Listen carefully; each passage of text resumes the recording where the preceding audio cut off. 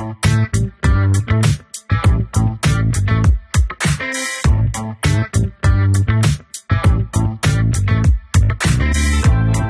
to Running on Ice, the coolest community in freight. I'm your host, Mary O'Connell, bringing you the latest tech updates, warehouse news, and everything happening in the cold chain world. Not only is there the coolest show in freight, but there is Running on Ice, the newsletter that could not be colder. You can subscribe to that on freightwaves.com/runningoниce. Before we get into our guest interview, let's get into some headlines. China has developed space refrigerators that are game-changing for vaccine distribution. These refrigerators are specifically designed for space, the final frontier. These fridges have to be lighter than the ones in homes and able to withstand the pressure and vibrations that come with launching an actual spaceship. While it's not always required for space travel, these fridges have been snatched up to be used in the handling of medical devices and food supply chains to help get temperature-sensitive products where they need to be with less effort and less packaging. According to the latest report by IMARC Group titled Refrigerated Transportation Market, Global Industry Trends, Share Size Growth Opportunity Forecast 2023 to 2028, the global refrigerated transport market size reached about $17.8 billion in 2022. Looking forward, the market is expected to reach $24.3 billion by 2028, exhibiting a growth rate of 5.3% over the next 5 years. Moreover, the considerable growth in the food and beverage industry is acting as another major growth-inducing factor.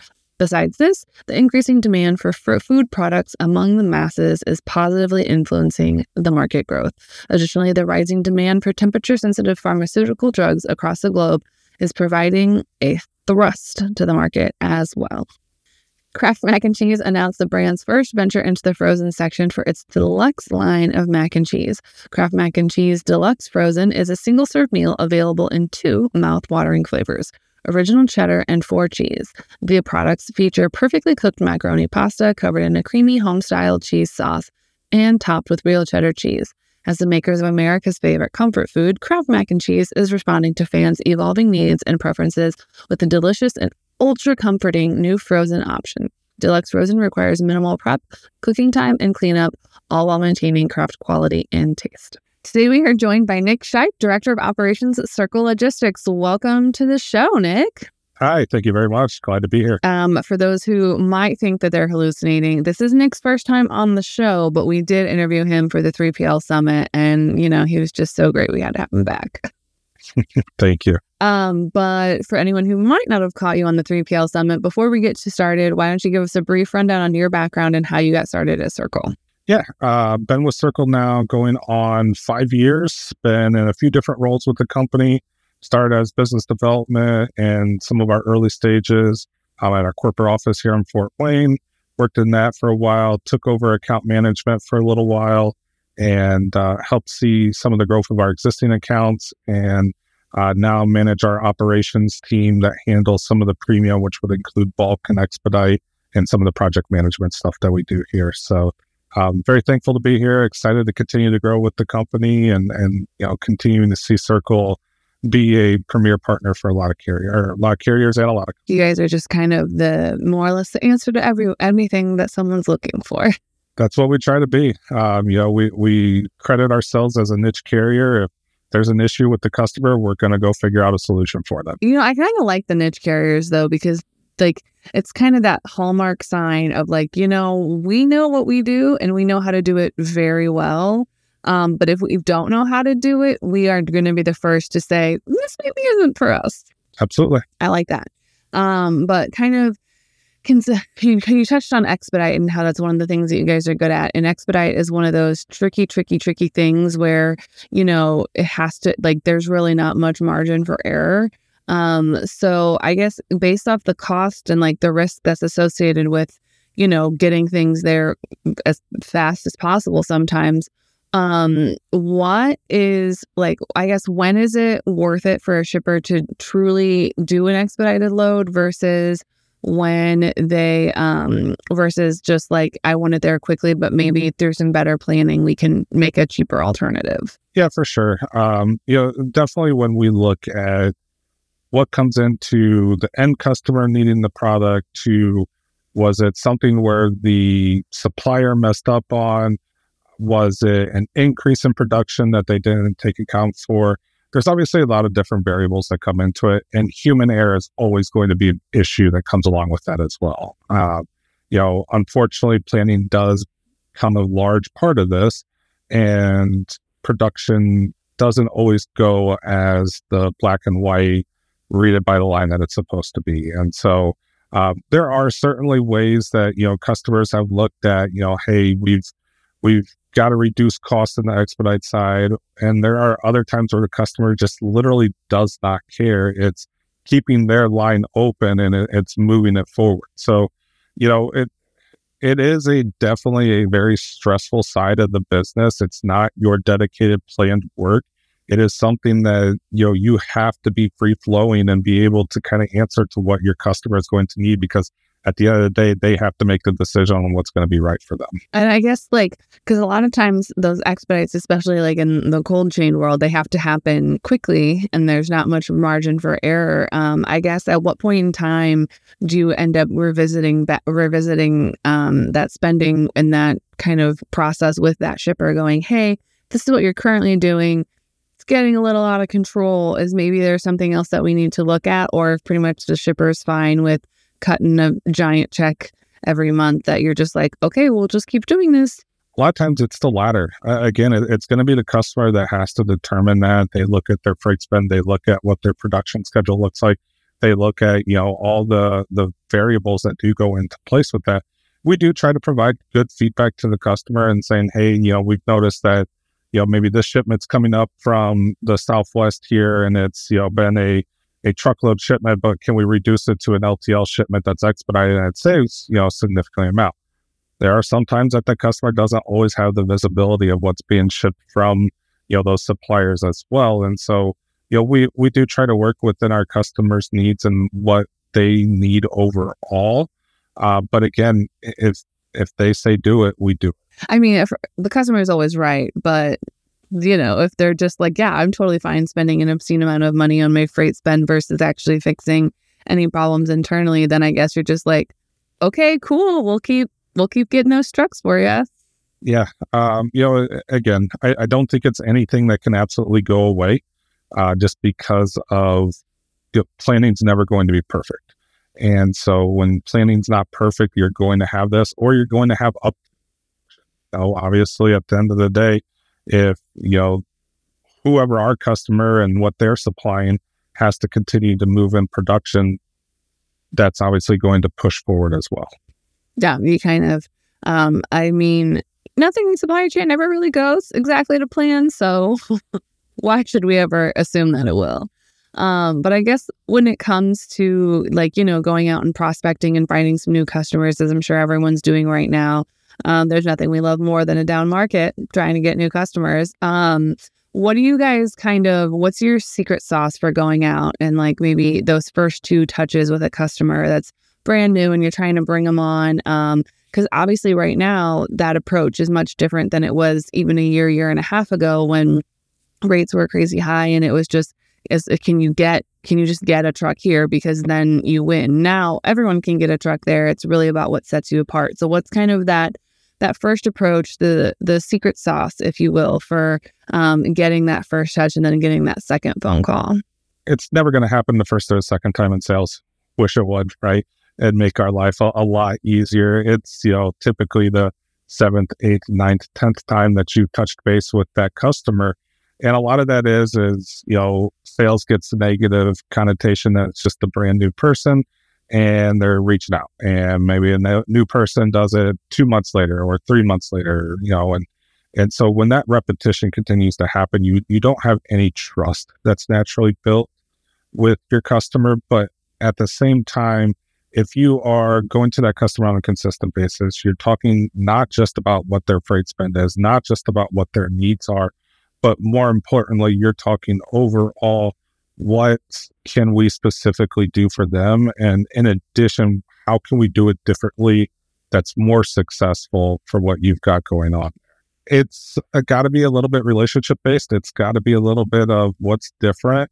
Obviously, cost is always going to come in and make a play for that, but as well, service has to go along with it. You could be the largest asset carrier or the largest brokerage carrier, But if you have a negative connotation about service, that customer may not do it. It may not just be, hey, yeah, your price is the absolute cheapest there too. So we do pride ourselves on being able to network and being able to rely on all of our existing customers, not necessarily on a total referral basis, but in that same sense, we can say, hey, we've worked with X, Y, and Z customer that has a very similar network pattern that you have here. We've got trucks that are going to be available overall. Maybe this helps into our backhaul segment. Maybe this helps into our existing network where maybe the volume has sloped off onto this other customer, and we can provide, very competitive rates for you. There's going to be a lot of different things, but I think the most important thing is continuing to be, a part of them and being able to talk with them overall, not just a one and done and move on to the next one. I like that. It's kind of that, the word of mouth, but on steroids a little bit, where you're like, yeah, like we're really good at what we do. And, you're like someone else that has similar freight profiles. We're already crushing it. I also feel like that's something that a lot of, 3PLs or logistics or any kind of intermediaries are really, they kind of struggle with, saying like, yeah, we're already doing this. Here's a reference. Go ahead and call this customer and they'll say, here you go. This is like, they'll give you the honest opinion of what it's like working with us. And I feel like that's something that is kind of underutilized a little bit.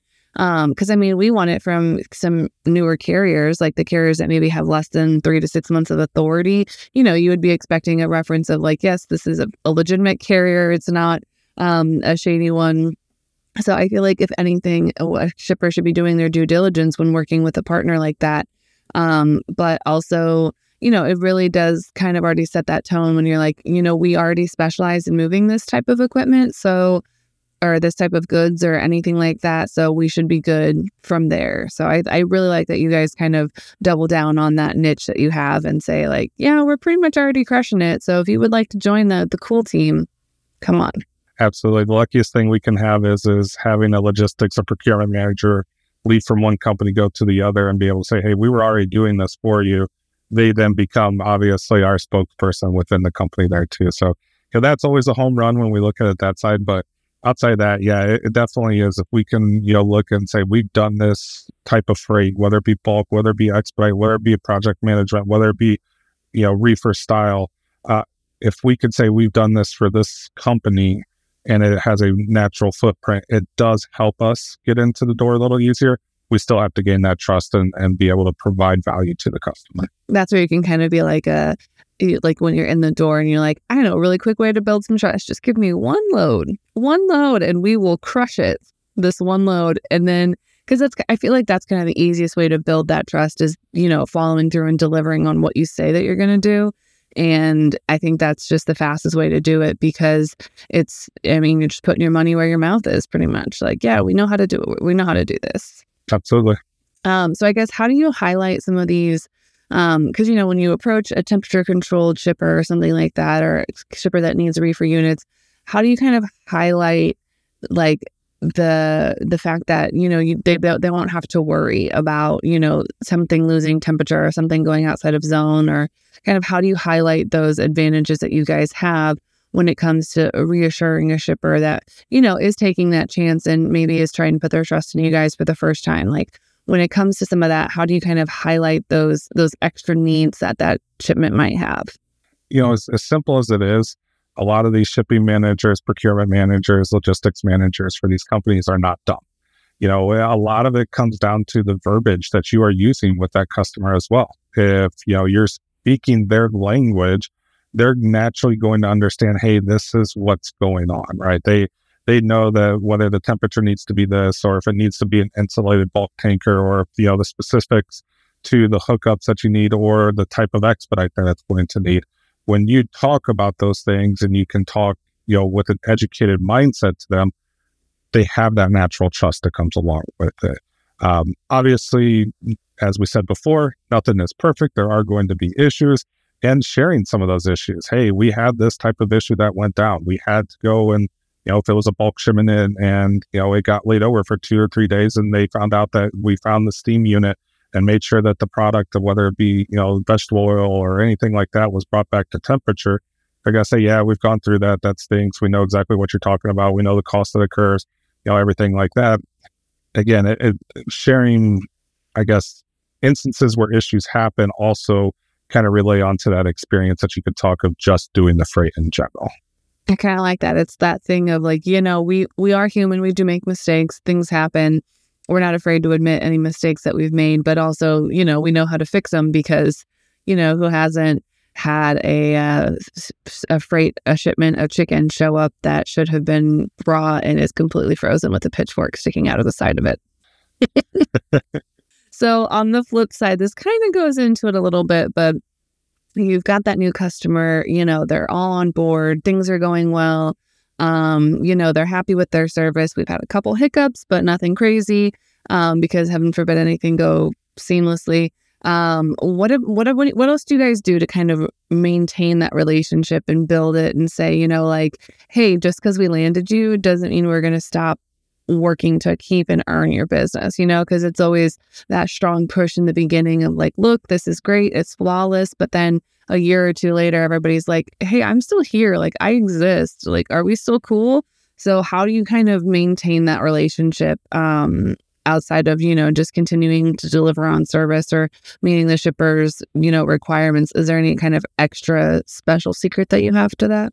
We try to build, obviously, more than just a transactional relationship with our customers. Now, we can't do it with every single customer, but we do try to build that communication outside of A to B and everything went effective for itself.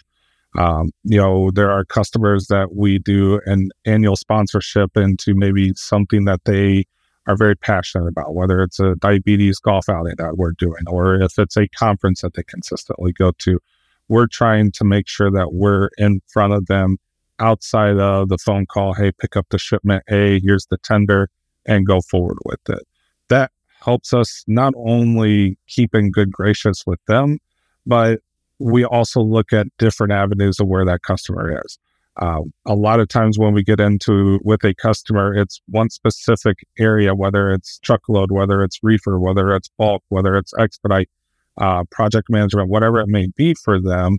We get into that one area, and then now year 2, 3, 4, 5, 6, and with that customer, as we continue to have conversations with them, as we continue to be in front of them, as we continue to visit them, we're saying, what else do we have? We understand you do $100 million in freight spend, and we're maybe 0.5% of that. We know that there are other segments that we could potentially help with.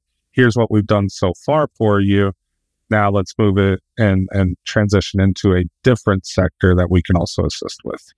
I kind of like that like, it's that little stuff that shows that, you are a partner, you do care. You are there for more than just, hey, we'll take your freight and get it to where it's supposed to be in one piece. It's that, no, we do care about more than that. And I really like that touch. That's really, really nice. Thank you. Yeah, absolutely. So I guess this is everyone's favorite part, or at least it's my favorite part. What are some of those common challenges that you have? Because like we've mentioned multiple times, and it's logistics. Not a single day goes by where everything goes to plan. There's some fire somewhere that always needs to be put out. And it's just a matter of, is it a 40-story building or just a tiny little dumpster fire? So I guess when it comes to that, what are some of those most common challenges that come with some of these expedited operations? And what are the ones that make the best stories? A lot of it does stem from some of the suppliers being behind. And, when it comes to a supplier being behind, it's also trying to figure out what's going to be the best avenue to get it there as quickly as possible. And obviously the suppliers are doing their absolute best to make sure that they can push forward and meet the demands of the end customer. That's not always on the same time frame as the end customer that happens. So we have definitely had some very interesting ones.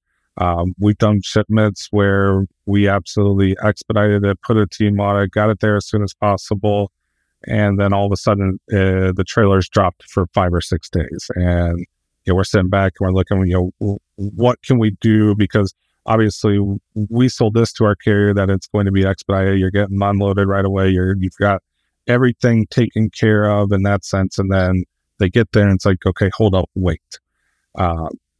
So we obviously have a responsibility to our carriers to allow them to keep their trucks moving and making money. And, as much as we appreciate always the layovers and detention and everything, that doesn't equate to a truck fully getting compensated during the time as well. So, we're looking at avenues to help with that customer, whether it be a redelivery, whether it be cross-docking or anything like that. There's been multiple times that I know I've had a 24 to 30-hour day, just simply because I knew the shipment was so hot that, it may or break our customer relationship that we have with them. Not that we've had, maybe a negative with them in the past, but it's more so this is it, right? This could make our day for the customer and we become their primary person, or instead of just being a part of, the total group there. So, it is those extra miles. I'll always preach the communication side of things. If, there are issues, a lot of times people try to hide those issues, or they'll, try to fix it and then come back and say, hey, we've got this taken care of for you. This happened before. And they're like, well, we didn't even know about this. Is it going to affect? So, again, if we want to continue the communication side of things, I think that's going to help out with our customer. But we've definitely ran into ones where we also have to, shut the truck down midway and, have to find a spot to charter it, to make the end meet, to make sure the customer isn't down for hours at a time either. I love that. That's the those 24 those days where you're just like, this day will never end ever, and it's just one phone call after another of just, this is fine, everything is fine, everything is going well. Yep, absolutely. Those are the ones that make your heart just so happy. Yeah, put a few gray hairs in the up there and make sure that we continue to keep on our toes in this business. Exactly. Also, you touched on one of my favorite things. It's 2023. Let's stop hiding things from our shippers. Let's just stop. Let's stop. Let's just open those communications. And because they're always going to find out. They are always going to find out. So it's 2023. Let's just stop that. Let's stop it. All right. So we are almost out of time, but there's one question that everyone that comes on the show has to answer. And it might be the hardest question you could ask today. Are you ready for it? All right. Let's do it. Is cereal considered a soup?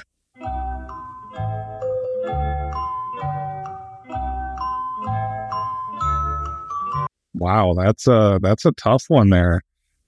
Because you've got some people say soup has to be cold or soup has to be warm. Well, you've got cream of wheat, which is warm, and you've got gazpacho, which is a soup, which is cold. And it's kind of a debated subject.